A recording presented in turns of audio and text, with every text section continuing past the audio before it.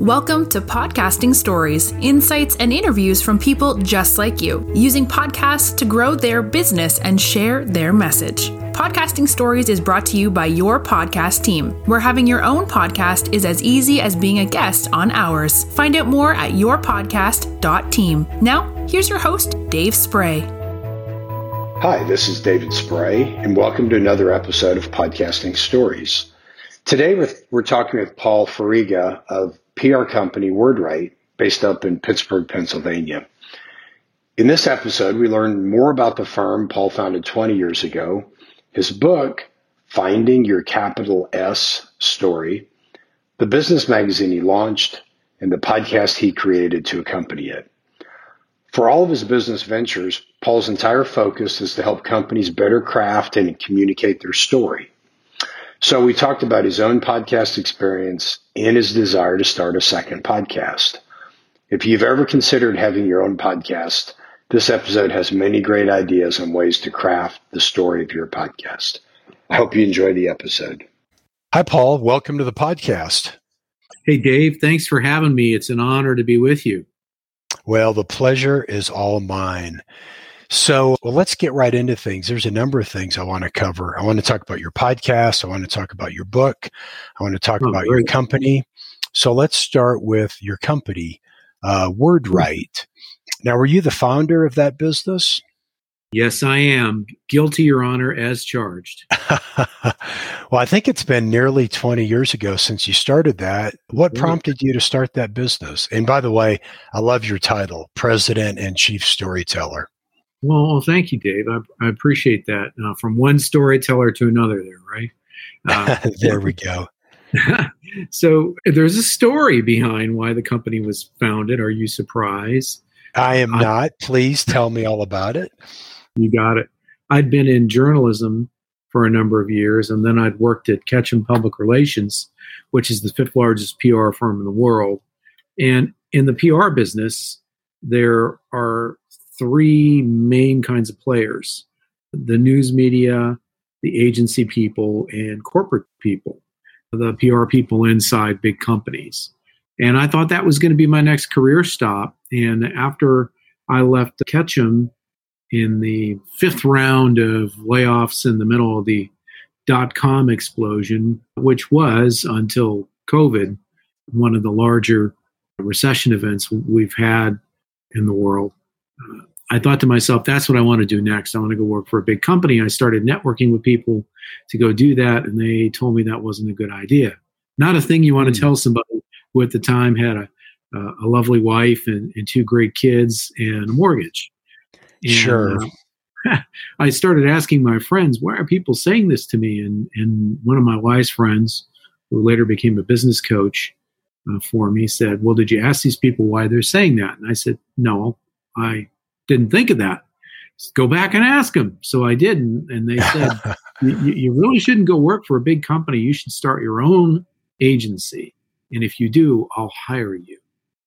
Oh, wow. How about that? Huh? That's great to start a business with your first client lined up already. Yeah. And there were some stories along the way. The very first client for our company was BASF. And I had a former client and friend who was working there, and he was trying to hire me on the staff. And I didn't really think I wanted to do that. I think I wanted to be out on my own. So he called me one day and he said, I have good news and bad news. I said, okay, Tim, what is it? He said, well, what do you want first? I said, well, give me the bad news. He said, the bad news is I can't hire you. Oh, geez. Okay, Tim, sorry to hear that. He said, but the good news is if you had an agency, I could hire you tomorrow. And literally, Dave, I had the incorporation papers for my company on my desk, and I was filling them out when he called. Wow. Yeah, it gets better. 15 minutes later, he called me back. I looked at the caller ID. It was BASF again. Oh, crap. There goes that gig. Pick up the phone. Hey, Paul, Tim again. There's a problem. Okay, Tim, what's the problem? He's like, unless you have a business checking account and I can direct deposit this huge check into your account every month, I can't hire you. I said, Tim, no problem. We'll get that taken care of. True story. Wow. So how long did it take to get the checking account set up? within an hour. Desperation, that's the mother of invention, Dave. For sure. So tell me more about WordWrite. Like how do you describe your elevator statement? Yeah. So just a side note, I don't like that term elevator statement. As a storyteller, I believe we have what we call our origin story or our reason for being. Nobody ever bought anything on an elevator except maybe if you were trapped on the elevator and somebody had a tool that would get you out, right? And really, most people, when they think of elevator speeches and being trapped in an elevator, that's kind of what they put together. The reason that WordWrite exists is to connect the providers of complex services. So think architecture, engineering, financial services, law firms, to C-suite decision makers and middle market companies. And the way we do that is by uncovering, developing, and sharing what we call those organizations' capital S story. Dave, the capital S story is the story above all others that answers these questions. Why somebody would buy from you, work for you, invest in you, or partner with you.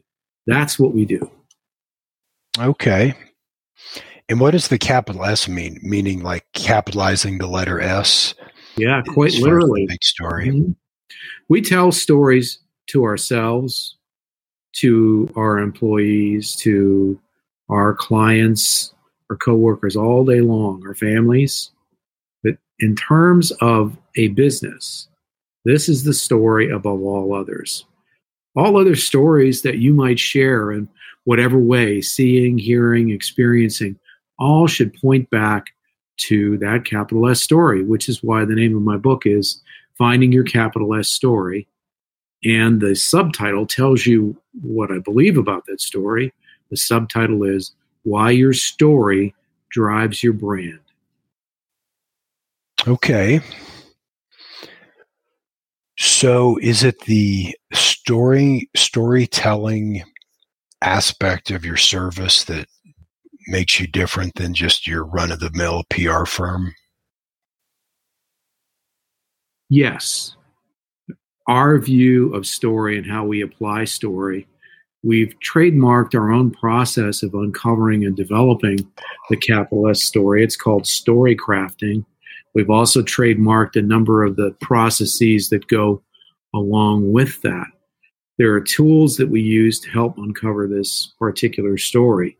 Dave, this story in our work is rooted more in sociology and psychology and biology than it is in marketing. Human beings are wired for stories, our brains.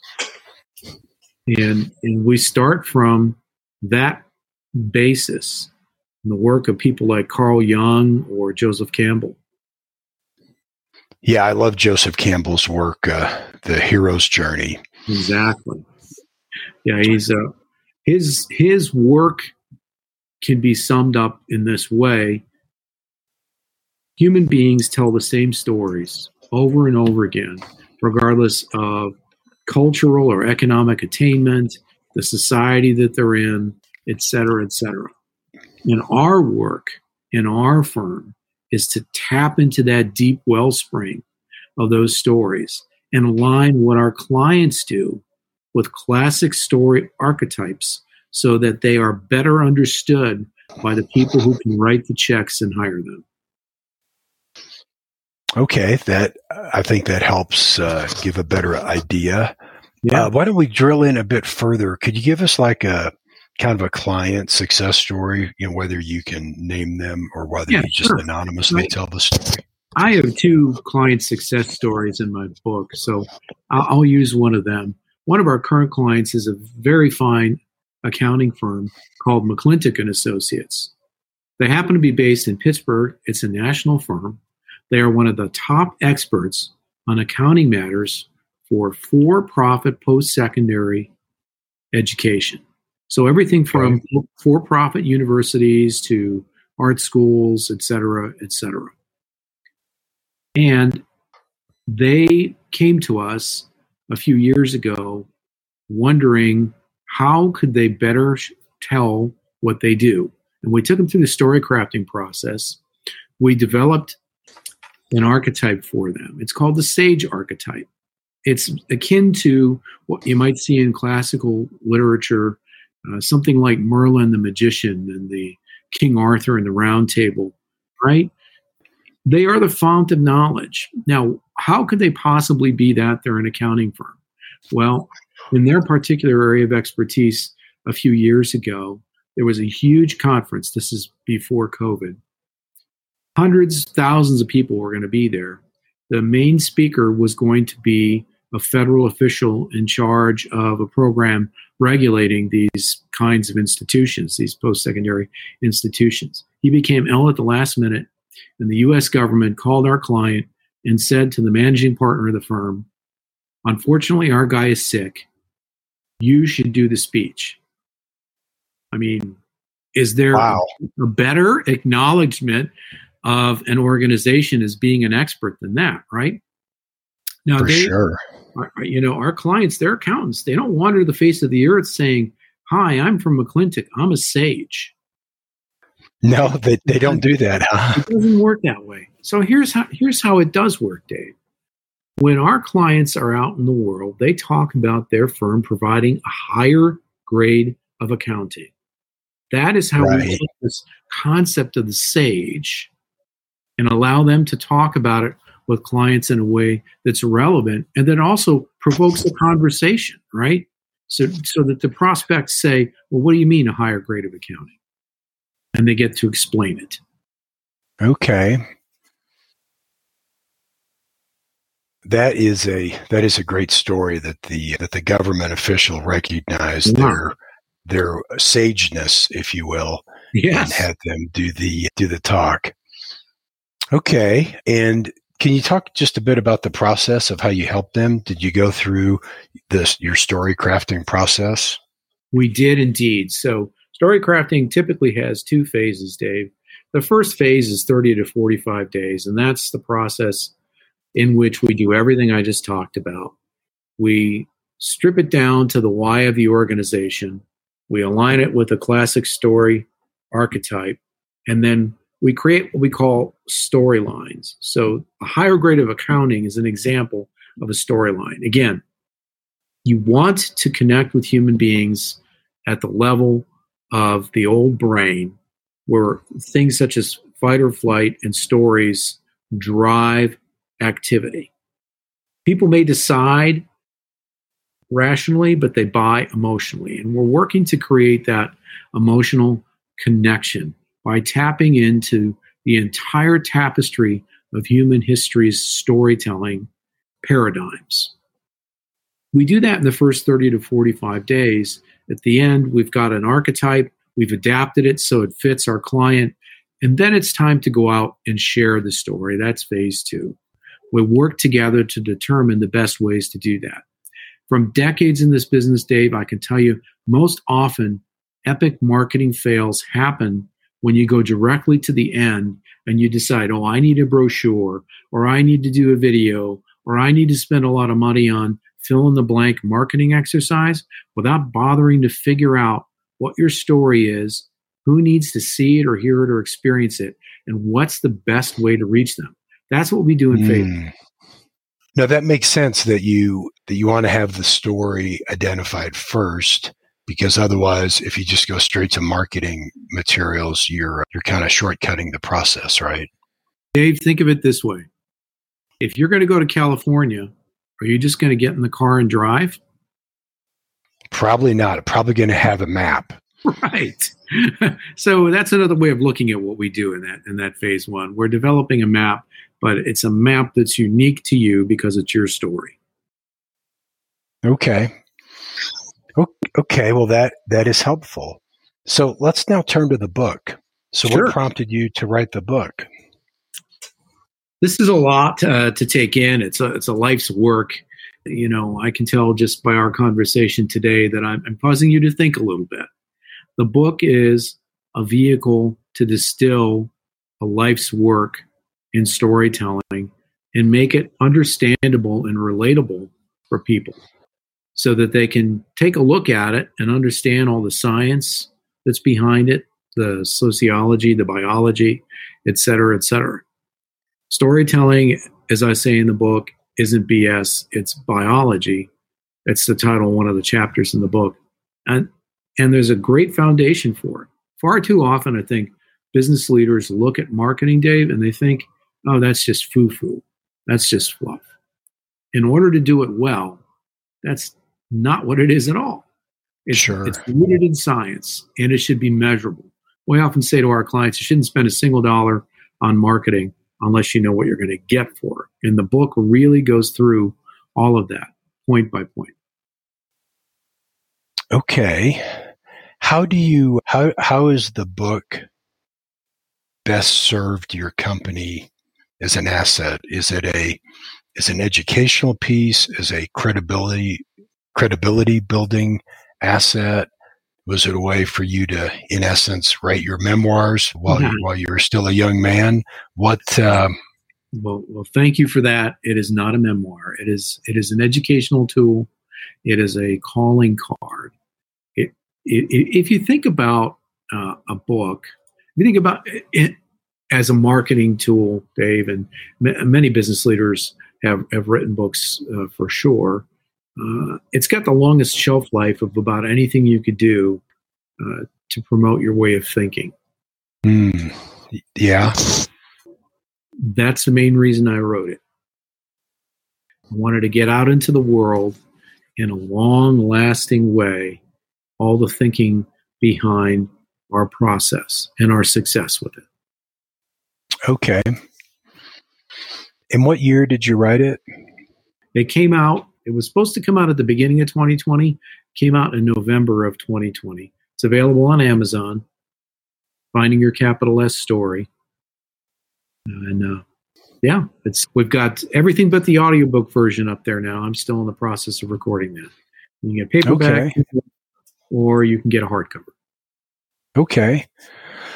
Well, that's great. And I'm glad to know it's on Amazon. And let me know when the audio piece is done. I do like to read, but it seems like sometimes audio is a more convenient way for me to digest learning because you can do it while you can listen while you're doing other things. Yes, you can. You can multitask and consume an audiobook. You can't do that with many other forms of media. That's for sure. That is true. Podcasts, perhaps.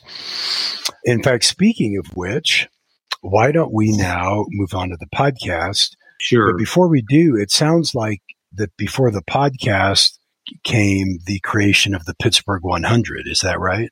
That's correct. Yes. So let's talk about the Pittsburgh 100. What prompted you to found and publish it, and what is it exactly? Sure. The Pittsburgh 100 is part of a network of about 40 similar publications around the world, Dave. The traditional news media is, pick your word, imploding, falling apart. I prefer to think that it's evolving. As a company that started in the PR business, one of the things that was of most value to our clients was sharing their stories with whatever audience they needed to reach.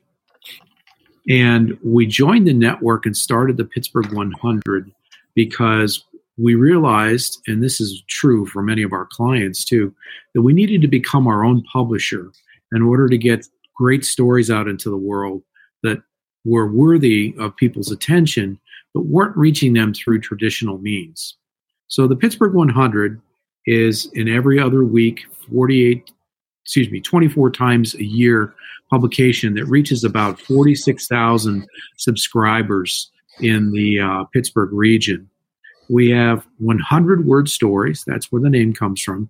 The founder of the 100 concept, a friend of mine named Chris Schroeder, who started with the Atlanta 100 and has since expanded it, as I described. He did focus groups with C-suite leaders and learned that they felt they weren't getting the information they needed, but they wanted it in small, bite-sized pieces.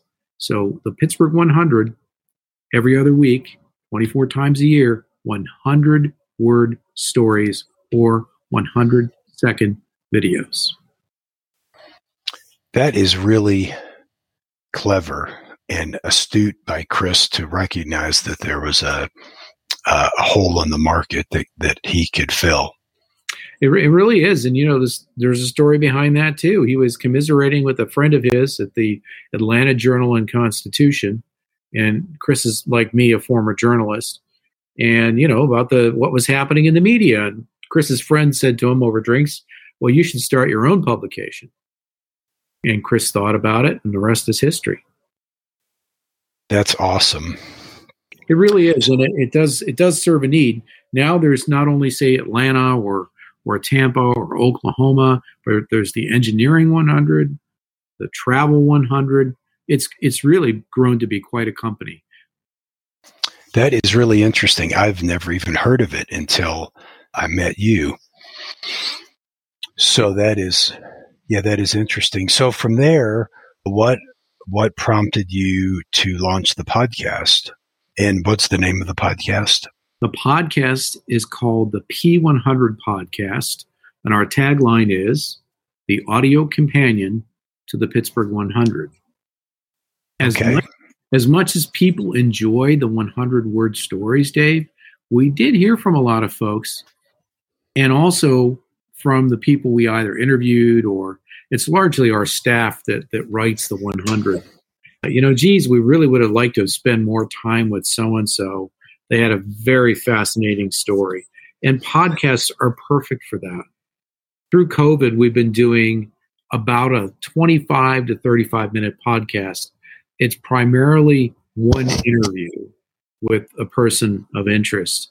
We just recorded episode 28 today, and it's an interview with the head of the Pittsburgh Film Office about all of the movie and TV filming that's happening in the Pittsburgh region. Right now, she told us, for instance, we've got 7 active productions ongoing. Wow. Is this new to Pittsburgh, or has Pittsburgh always been the Hollywood of the East? Well, that's a nice name for it. Let's put it this way. Pittsburgh's one of the top 10 filming locations in the country for the industry. And Don Keyser, who runs the office, has been in charge of the office for 27 years. So not an overnight sensation. And I can point you back to a number of films over the years that have been done here. 10 years ago now, The Dark Knight Rises, one of the Batman films, was done here. A number of times as well. Yeah. Wow, that's pretty cool. Yes. So you've got the podcast, and you're going deeper into these 100-word stories, in essence, by interviewing folks. Is that right? Correct. Yes. And sometimes we'll have somebody in the podcast that wasn't in the e-zine, but generally there's a relationship between the two. Okay. So how has having a podcast compared to your expectations? Has it been different about what you expected, better, worse? It's been a lot of fun. When you have your own podcast, you suddenly become an expert. And in the case of our Pittsburgh 100 podcast, Dave, I feel like I can call up anybody in Pittsburgh and ask them to be on the podcast.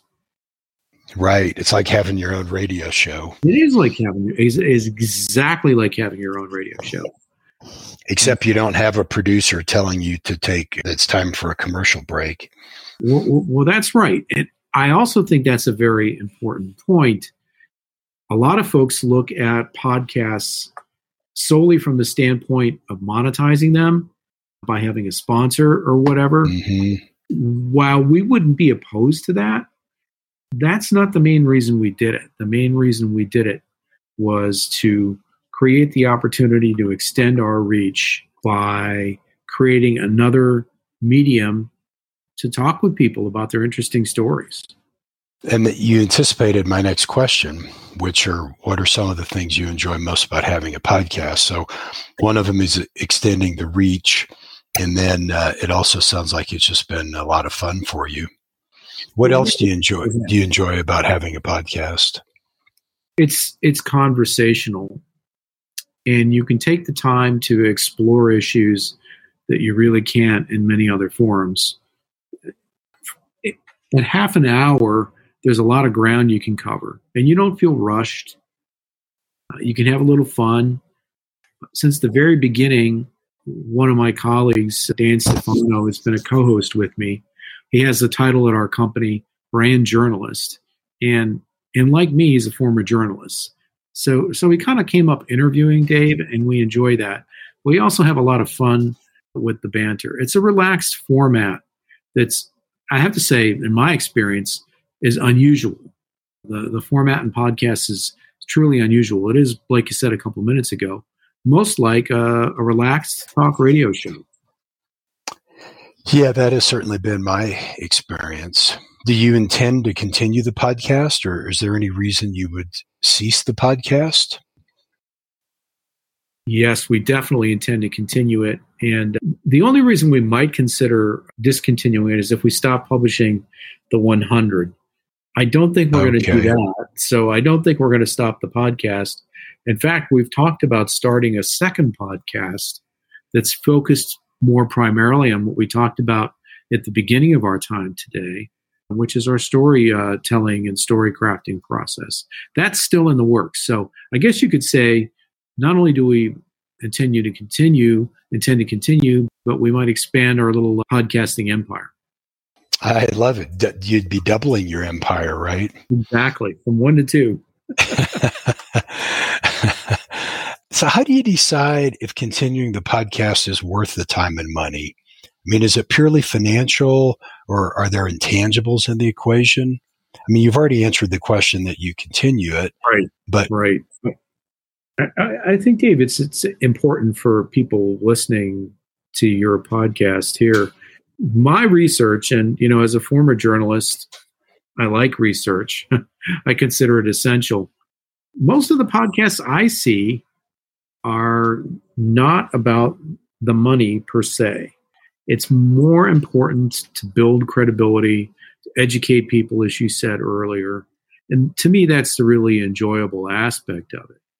Very, very few podcasts in my research are drawing enough downloads and engagement from the purely financial standpoint to really be revenue generators.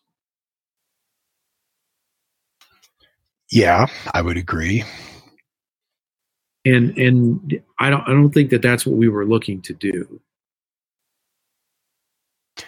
Sure, but there is a cost in terms of time and money, though.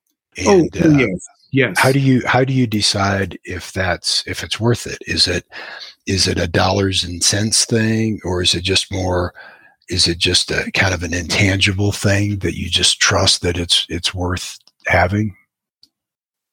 That's a good question, Dave. It's intangible. It is related to some financial measures. In our case specifically, since we're already doing the Pittsburgh 100 e-zine, we've already got some financial investment in terms of people's time and resources. And it's not that difficult for us to add the podcast to what we're already doing and align them, right? I think for folks who might be considering a podcast, you have to think about the time and effort that's involved. Well, one of the things we've talked about with our clients, I mean, because we're in the business, we have the team on staff that can produce our podcast.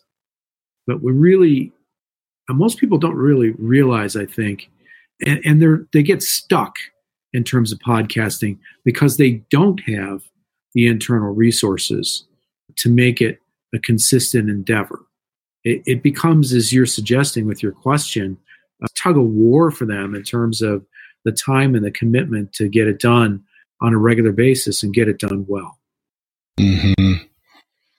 Yeah, that's what we find as well. What advice would you give to someone who's considering starting a podcast? You have to have a strong strategy, a reason for being.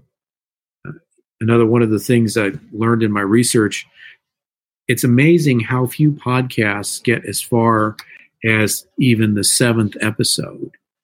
It's just stunning statistics that are out there. And I attribute that in large measure to two things. One, not having a strong, compelling strategy that can carry the podcast beyond just a few episodes. And then two, and I think this is really important and something you know way more about than I do, Dave, is they don't have the internal resources to produce the podcast, get it out there, and get it seen by the right people, heard by the right people. Right.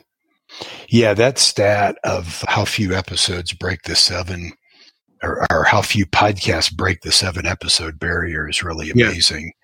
In fact, we tell our clients if they just release 1 episode a month for 10 months, they'll be, and they do it at least every 90 days, that they'll be in the top 25% of all podcasts worldwide, because 3/4 of them have not broken the 10 episode barrier and have published a new episode in the last 90 days.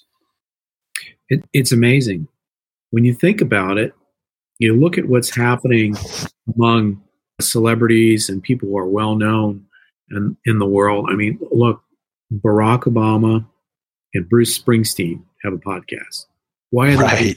Of all the things they could do, they've got a podcast. Michelle Obama has a podcast. Brene Brown has a podcast. There's value in podcasts, is my point. For the rest of us, meaning people who aren't former presidents or authors of multiple million-selling books, podcasting is, I believe, something that is very much worth considering if you have a good strategy and if you can be, as you just said, consistent in producing it. Mm-hmm. No, I would agree. What do you wish you knew when you started the podcast? Like, what do you wish you knew about podcasting when you started it? I wish I had focused more on what I described today as the benefits, rather than the pop culture hype. Look, Princess Harry and Meghan have a podcasting company. Somebody paid them $50 million or some crazy amount of money to start that company. That's not going to happen for the rest of us. If you think that you should start a podcast because you want to make, even necessarily $1 million off the podcast, I wouldn't go down that route.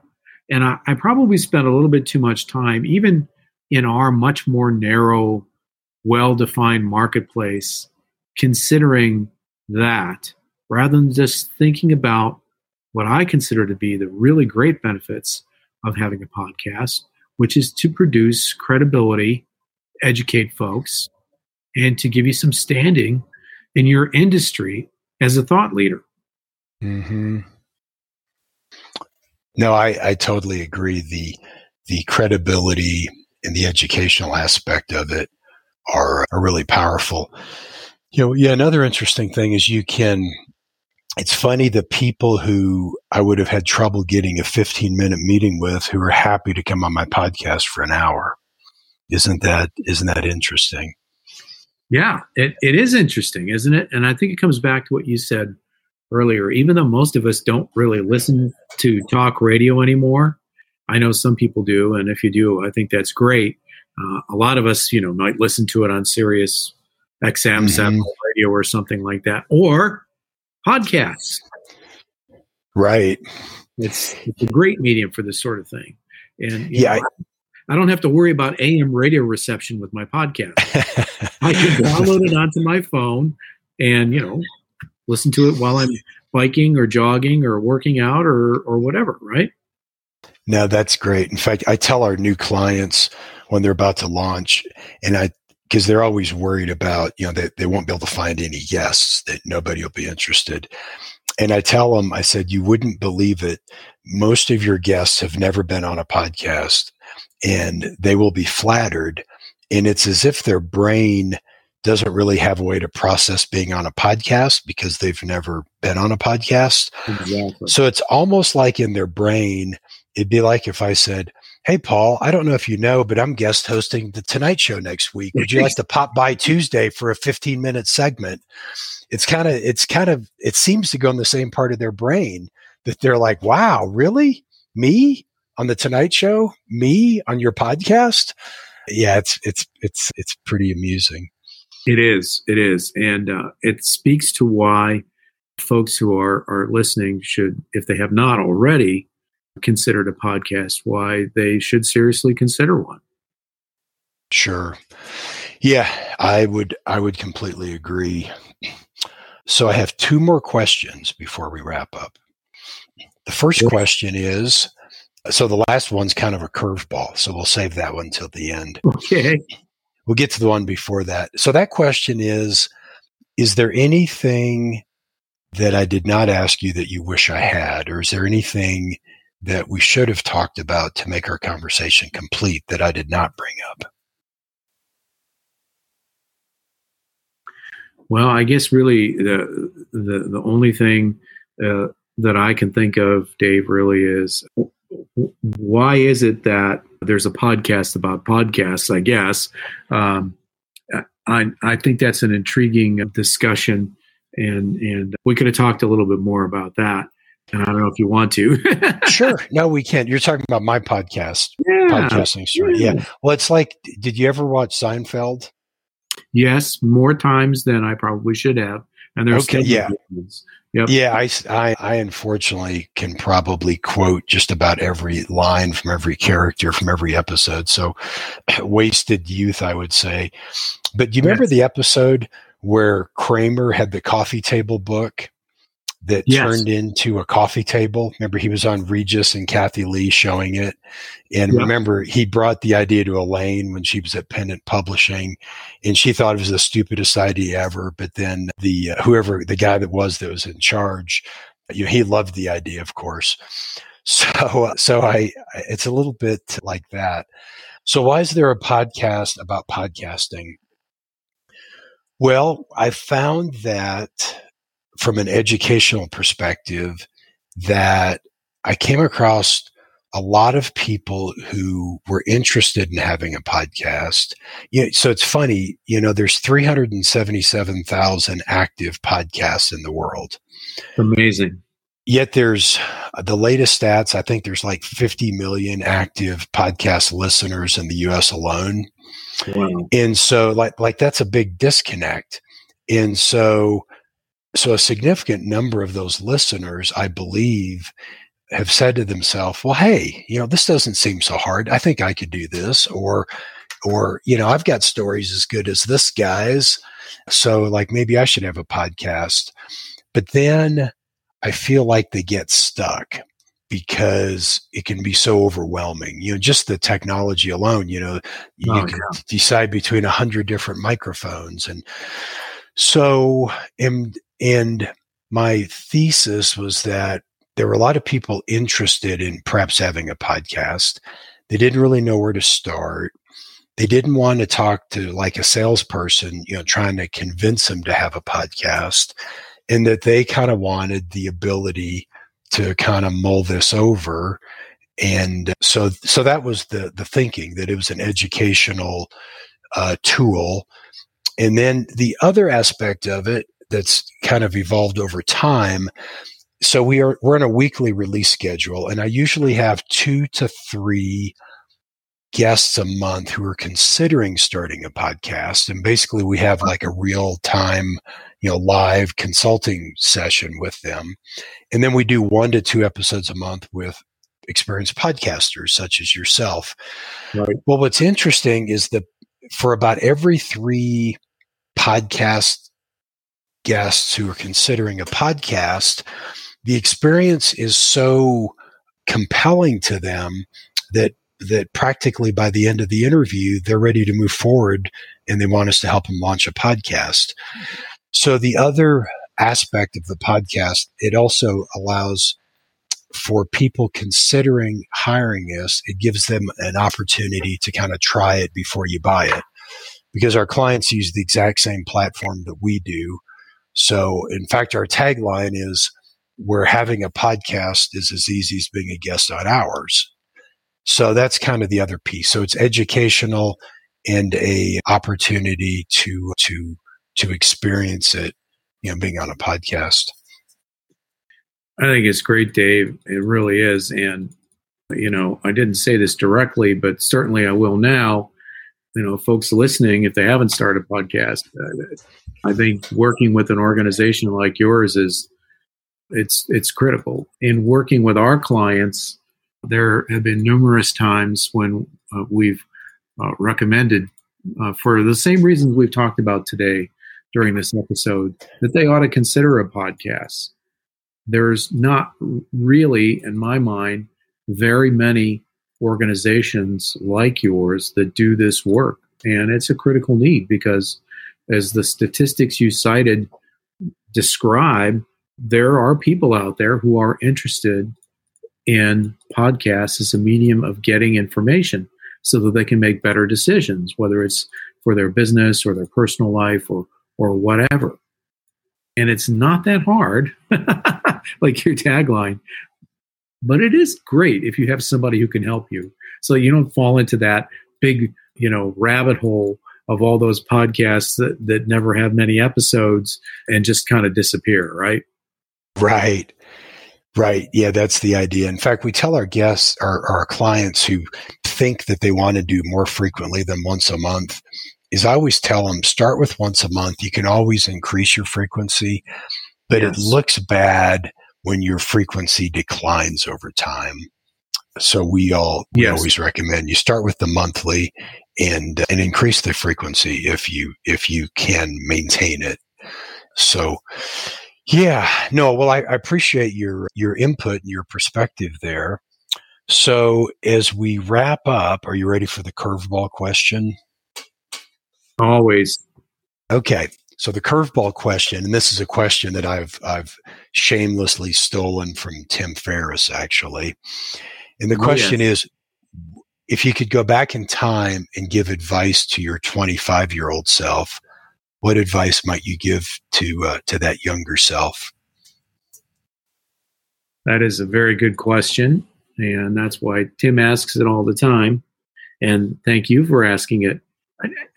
The short answer is take more risks, say yes more often. Mm-hmm. What my life has taught me over time is that the plan that I made for my life was nowhere near as good as what's happened by saying yes to the unexpected turns of the path. Mm-hmm. And if people go back to the beginning of the episode, the story of how my firm started is a perfect example of that. Sure. Yeah, you had a potential client that suggested you start your own agency, and there was some risk to it. And something I tell people who are not entrepreneurs, I tell them being an entrepreneur is way less risky than being an employee. And they're like, what do you mean? And I said, well, let's just say you have 20 clients. You have a consulting firm of some sort, and you have 20 clients, and they each account for 5% of your revenue. Doesn't that sound less risky that any one decision maker could impact 5% of your income as opposed to 100% of your income like an employer? Yeah, I agree with you 100%, Dave. We speak the same language there, right? Yeah. Yeah. Well, so it's funny, like if you value a company like that's potentially considering selling, one of the first things that you look at are what's called concentration risk, meaning too much of your income is tied to one client. And generally for most companies, it kind of depends on the industry, but for sure, if 50% of your revenue is tied to one client, that's a huge negative. But in a lot of industries, even if 20% of your revenue is tied to one client. So that's why it's even it further buttresses my assertion that if having 20% of your income tied to one income stream is less than ideal, then how is it a good idea to have 100% of your income tied to one income source? So I agree. I agree 100%, Dave. Well, Paul, I cannot believe how the time has flown by. This has really been fun, and I really appreciate you carving time out of your day to tell your background, tell the story, some of the life lessons you've learned, some of the business lessons, some of the podcast lessons. And I think there's going to be a lot of great insight that our listeners will enjoy. Well, thank you so much, Dave, for having me on today. I really appreciate it. What you do with your company and what you do with this podcast is a great contribution to the many people who are considering podcasts and want to just do a better job and get their story out there. So thank you for that. Oh, well, I tell you, it's really been a labor of love. It's kind of a secondary business. It's not the one that pays the bills, but it's probably been the most fun business I've ever had, helping other people to experience the magic of having their own podcast is really very satisfying. So thank you for your kind words. So with that, let's go ahead and wrap up. And again, thank you for your time, and I hope you have a great rest of the day. Thank you, Dave. Great to chat with you. And there we have it, another great episode. Don't forget to check out the show notes at www.podcastingstories.com. This podcast is brought to you by your podcast team. If you have ever considered having your own podcast, head over to www.yourpodcast.team to learn more about how they can help you. That's it for this episode. Have a great week, and we'll talk to you next time.